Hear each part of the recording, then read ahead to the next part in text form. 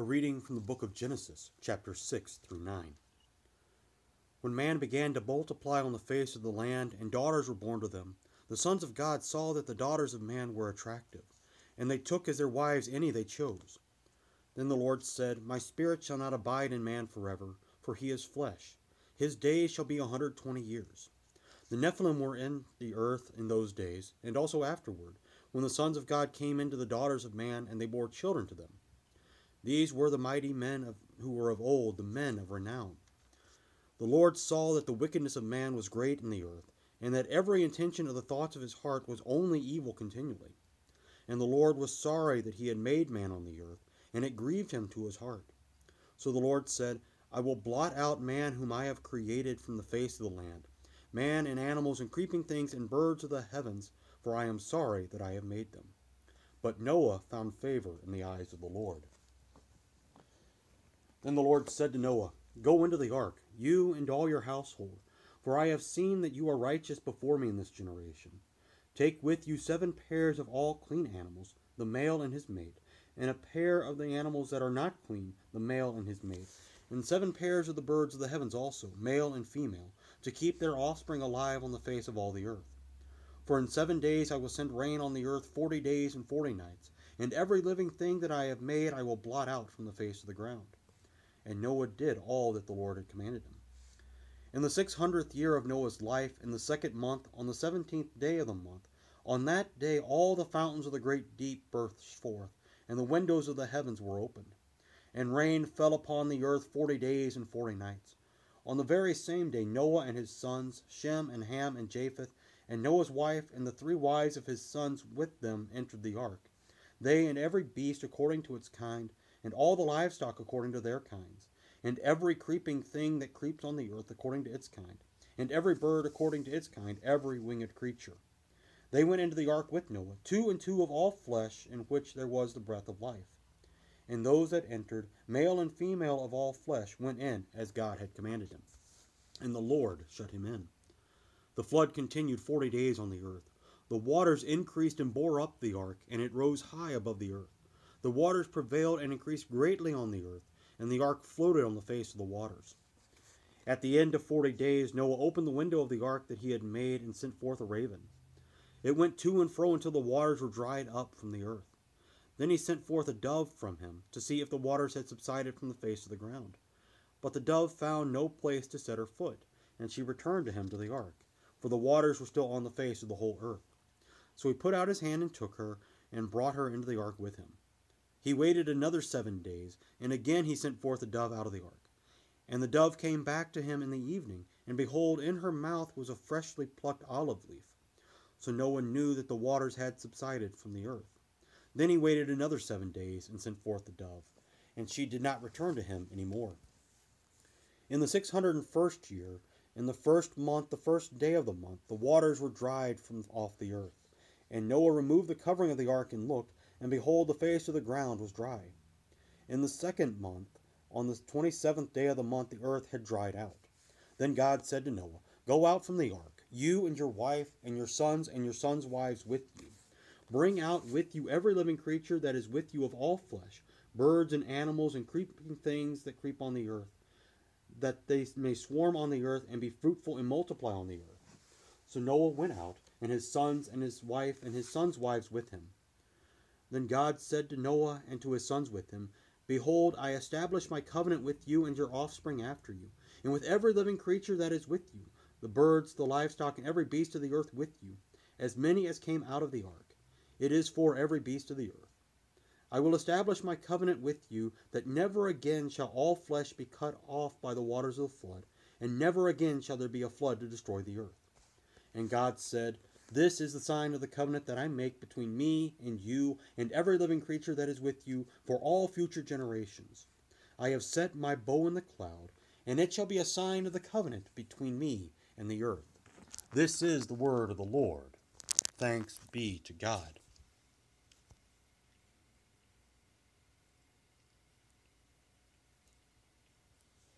Let us pray. O Lord, you kill and you raise to life. You brought the flood upon a wicked and perverse generation, and yet you saved faithful Noah and his family in the ark. Keep us in safety in the ark of Christ's body, the church, that your mercy may come to its fullness and your salvation be preached to the ends of the earth. Through Jesus Christ our Lord. Amen.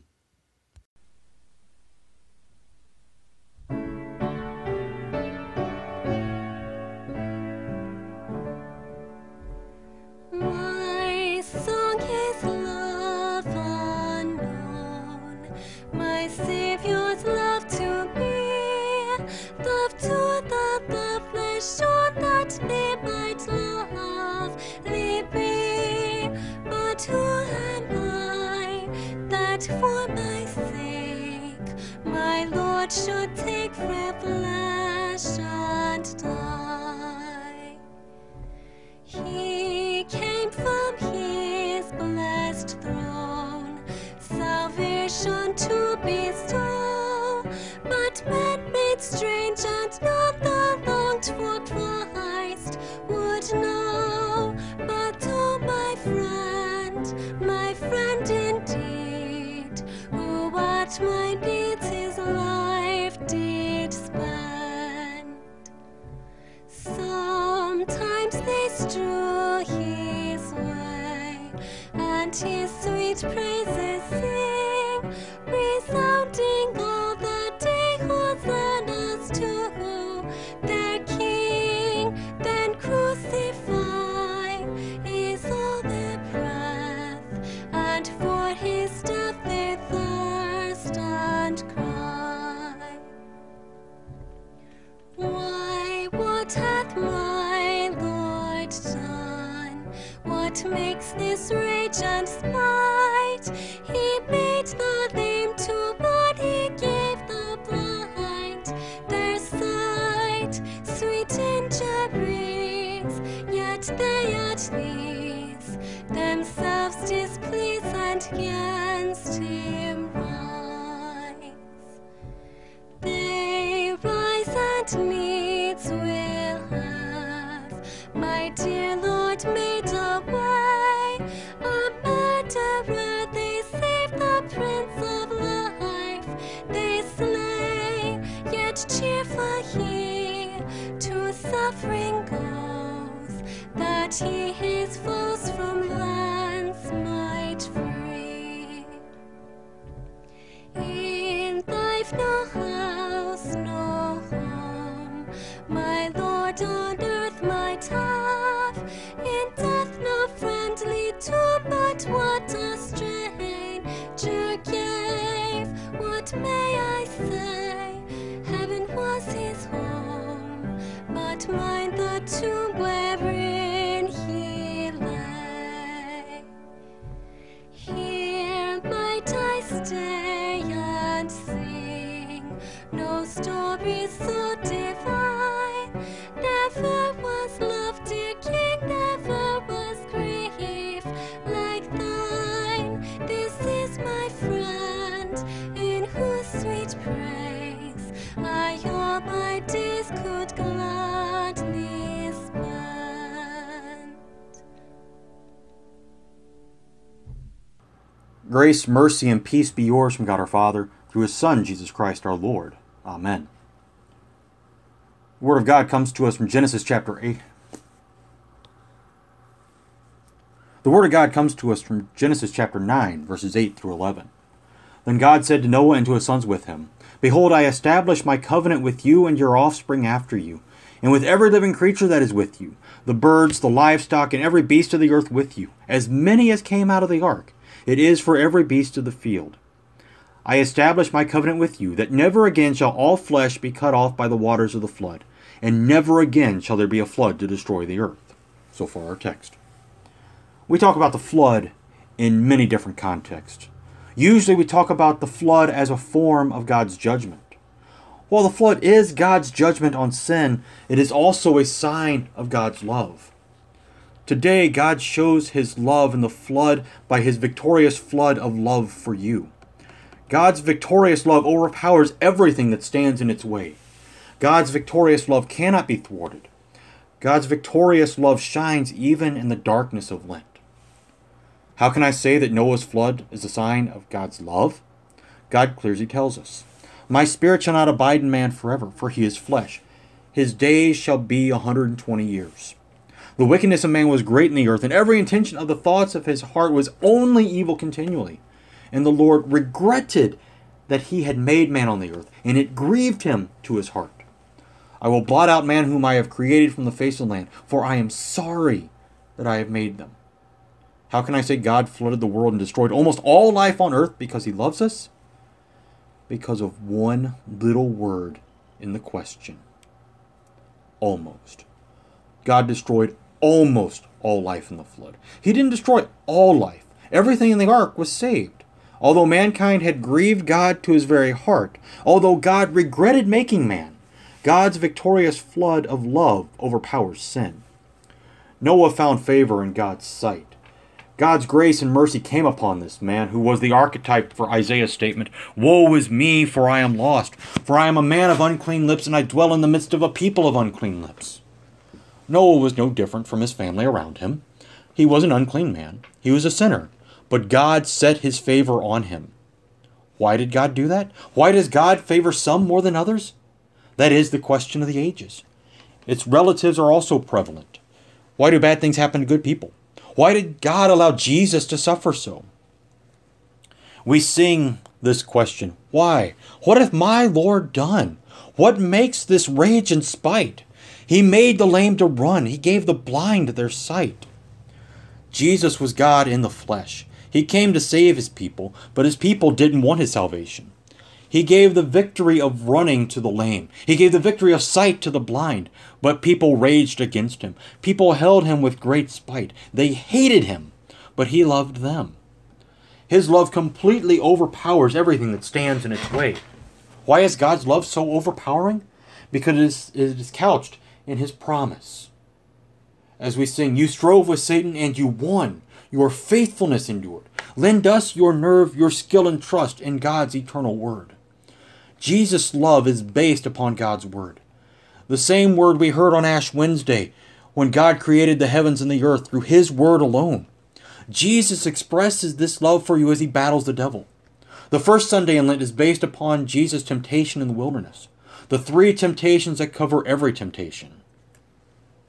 The devil said to him, "If you are the Son of God, command this stone to become bread." And Jesus answered him, "It is written, man shall not live by bread alone." The devil's first temptation called upon Jesus to break the first commandment. Make this stone bread so that you can take care of yourself. Make yourself your first priority. But Jesus doesn't make himself a priority. Otherwise, he wouldn't have suffered and died. But he did suffer and die. He placed you before himself. He loved you so much, he suffered a gruesome death so that you might be saved. His death gives you faith in his word. The word is near you, in your mouth and in your heart. That is the word of faith that we proclaim. Because if you confess with your mouth that Jesus is Lord and believe in your heart that God raised him from the dead, you will be saved. Your salvation comes because he died for you, and God raised him from the dead for you. The devil's second temptation is more of the same. And the devil took him up and showed him all the kingdoms of the world in a moment of time, and said to him, "To you I will give all this authority and their glory, for it has been given to me, and I give it to whom I will. If you then will worship me, it will all be yours." And Jesus answered him, "It is written, you shall worship the Lord your God, and him only shall you serve." Again with the first commandment. Not self-idolatry this time, idolatry of power. Satan is the prince of this world, but his kingdom is really air, and a lot of hot air. "And you were dead in your trespasses and sins in which you once walked, following the course of this world, following the prince of the power of the air, the spirit that is now at work in the sons of disobedience." Satan wanted Jesus to worship him. For the almighty Son of the Creator God to worship the prince of the power of the air. When we think about this, it shows how absolutely foolish sin is. However, this airy prince puffs us up so that we act foolishly. But Jesus isn't foolish. Again, he responds to the devil with his own word. The devil wanted Jesus to take a shortcut. The devil promised to hand over everything if Jesus would just sell his soul. But Jesus' soul isn't for sale. Jesus' soul is the price for your soul. He laid down his life to ransom your soul and the souls of many who believe in him. After these two temptations were successful, the devil took him to Jerusalem and set him on the pinnacle of the temple and said to him, "If you are the Son of God, throw yourself down from here, for it is written, He will command His angels concerning you to guard you, and on their hands they will bear you up, lest you strike your foot against a stone." And Jesus answered him, "It is said, You shall not put the Lord your God to the test."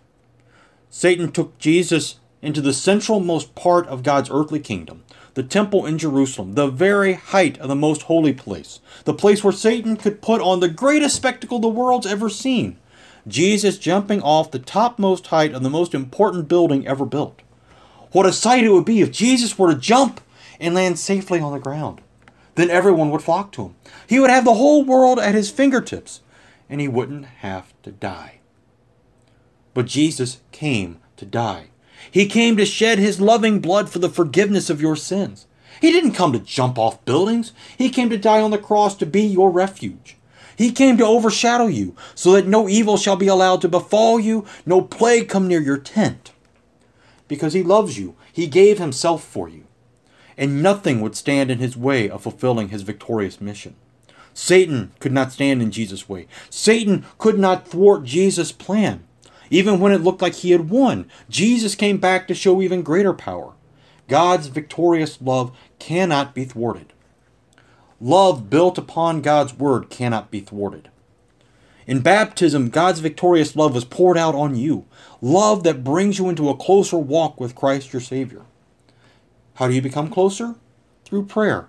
Jesus' life was consumed with prayer. Often Jesus went out to pray. He gave us the Lord's Prayer so that we might grow ever closer to him.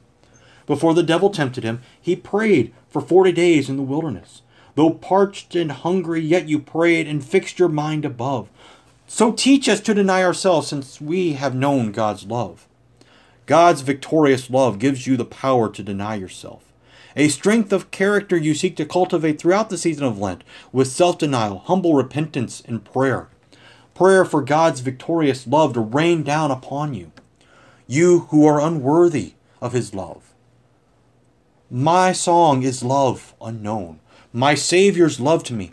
Love to the loveless shown, that they might lovely be. Oh, who am I, that for my sake my Lord should take frail flesh and die? Lent's song echoes in your heart as you strive to deny yourself, take up your cross, and follow Jesus. In your prayerful reflection, your humble repentance, you sing, "Never was love, dear King, never was grief like thine. This is my friend, in whose sweet praise I all my days could gladly spend." You can spend every day in his praise because you have been brought into his covenant. A covenant which began with Adam. A covenant renewed after the flood with Noah. A covenant made specific with Abraham. A covenant fulfilled by Jesus Christ. This covenant causes your praise. Noah's covenant of the rainbow gives the promise that God will not destroy the world again through the waters of the flood.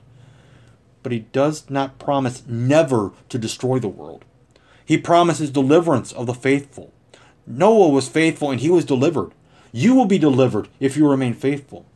But Satan cannot stand the faithful when they withstand his temptations. When the devil had ended every temptation, he departed from him until an opportune time. Satan looks for an opportune time, but his time is limited. God's victorious love shines through the faithful so everyone can see God's great and amazing love. Love that imprints itself on your heart. God's victorious love shines with the clear inscription, "Jesus crucified for me is my life, my hope's foundation, and my glory and salvation." Satan's opportune time is fleeting. He runs around like a chicken with its head cut off because he doesn't have enough time. You and I, by God's victorious love, have all time because we know that we will be with Christ in heaven for all eternity. So we suffer Satan's temptations for a time because we know that his time is limited. We will celebrate the final Easter as Jesus comes back to claim his own. God's victorious love shone as he blessed Noah and his sons to repopulate the earth. God's victorious love shines as he blesses each of us with the salvation he bestows upon us. Salvation given in the promise, everyone who believes in him will not be put to shame. God's victorious love shines so that you may know that you are saved, that you have nothing to be ashamed of with Christ as your Savior. There is no shame because everyone who calls on the name of the Lord will be saved. Again, with prayer. Lent is filled with prayer. Noah's life was filled with prayer. Jesus' life was filled with prayer. A life filled with prayer has no shame. A prayer warrior is powerful because he or she is filled with God's victorious flood of love.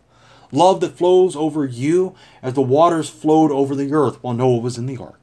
Love that cannot be thwarted. Love that cannot be overpowered. This is not the love shown by flowers, cards, and chocolate. Love that is fleeting. God's victorious love never ends. Amen. Now may the peace of God, which surpasses all understanding, guard your hearts and your minds in Christ Jesus our Lord. Amen.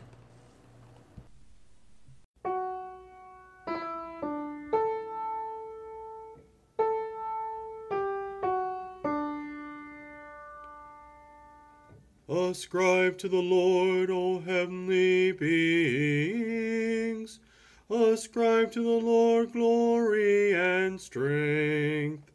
Ascribe to the Lord the glory due his name. Worship the Lord in the splendor of holiness. The voice of the Lord is over the waters. The God of glory thunders, the Lord over many waters. The voice of the Lord is powerful. The voice of the Lord is full of majesty. The voice of the Lord breaks the cedars. The Lord breaks the cedars of Lebanon. He makes Lebanon to skip like a calf, and Syrian like a young wild ox. The voice of the Lord flashes forth flames of fire. The voice of the Lord shakes the wilderness. The Lord shakes the wilderness of Kadesh. The voice of the Lord makes the deer give birth and strips the forest bare. And in his temple all cry glory. The Lord sits enthroned over the flood. The Lord sits enthroned as King forever. May the Lord give strength to his people. May the Lord bless his people with peace.